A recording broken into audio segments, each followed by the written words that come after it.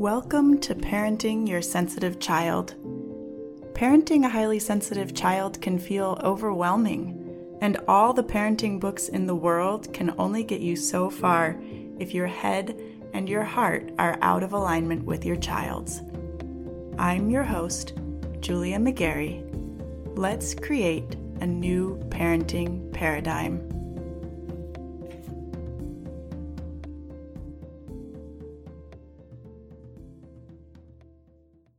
Hey parents, I recently received a question on Instagram about self-care. And honestly, I don't really talk about self-care in the mainstream sense all that much because often it gets confused with buffering or avoiding. And I'd rather my clients spend 10 minutes sitting quietly and getting curious about what's going on in their body, what happens when they actually allow their emotions, than treating themselves to a manicure or a nice glass of wine and calling it self-care. Anyway, in my post, I was talking about prioritizing things that restore your energy. Like yoga or meditation, even reading, especially when it feels like all your energy is being poured into one person and you have nothing left for yourself, nothing left to give at the end of the day. And I was talking about how restoring your own energy will allow you to be more present for others, will allow you to show up as more of yourself and have a bigger impact on the people around you. So that's the context, right? And within that context, someone asked me if I think this is a realistic expectation for someone with a 1-year-old highly sensitive child, a 1-year-old HSC. Now, if this was you, I just want to say thank you. Thank you for putting this out there because it's something that I think really needs to be discussed. I think we need to spend a little more time talking about it. And I answered this person's question on Instagram, so if you're curious, you can go find my answer to their actual question there. In this episode, I want to talk about the idea of realistic expectations when it comes to parenting. Now, I absolutely think that we should be real about our experiences as parents. I think we should talk about and normalize the hard parts 100%. But I don't want any of you to have realistic expectations about parenting. Having realistic expectations is a lot like thinking this is just a phase or this is just the way it is. Realistic expectations stop you from even looking at the possibility that your experience could improve. Realistic keeps parents, especially moms, in their place. And realistic is so subjective to begin with. I'm going to break down what realistic expectations of parenting mean to me based on images that I've seen in the media and through pop culture and whatnot. But realistic might mean something totally different to you, and that in itself is part of the problem, okay? For me, though, given what I've seen modeled in the world, realistic expectations might look like a medicated birth, doing maternity leave by myself because my partner didn't have paid leave or couldn't get time off from work, right? It might mean no sleep during the infant phase at all. It might mean sleep training so that I can start to get sleep again. If I were being realistic, I would probably think that potty training was going to take a couple weeks. It might be kind of intense, but then it would be over.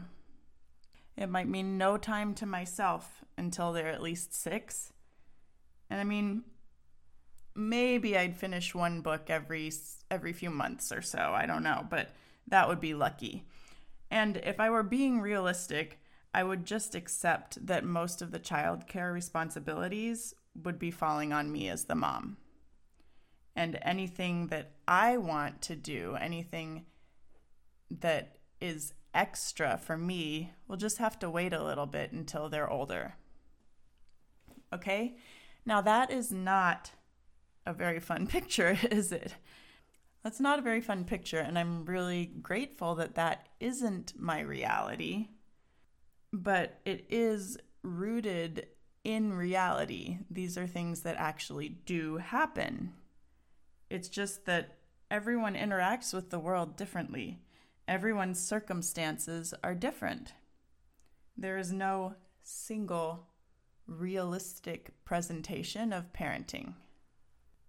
Okay, so if that's true, then why do we put emphasis on being realistic at all? Well, if it's coming from an external source, telling parents to be realistic is often a way of silencing them, right? Like, stop complaining, that's not realistic, or you're being unrealistic. But far too often, we're telling ourselves to be realistic. And sometimes it's a way of silencing ourselves, of not rocking the boat.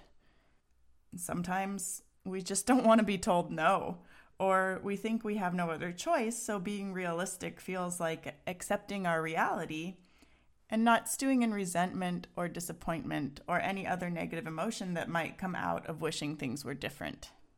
Another reason we tend to focus on realistic expectations is that we don't want to be too demanding of our kids or expect things that they simply aren't capable of yet.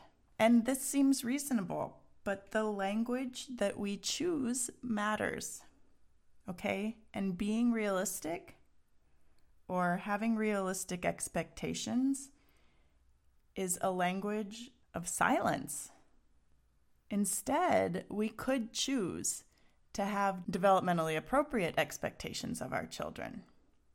Developmentally appropriate expectations are rooted in clear, concrete specifics of childhood development and also take into consideration our child's own particular rate of development, right?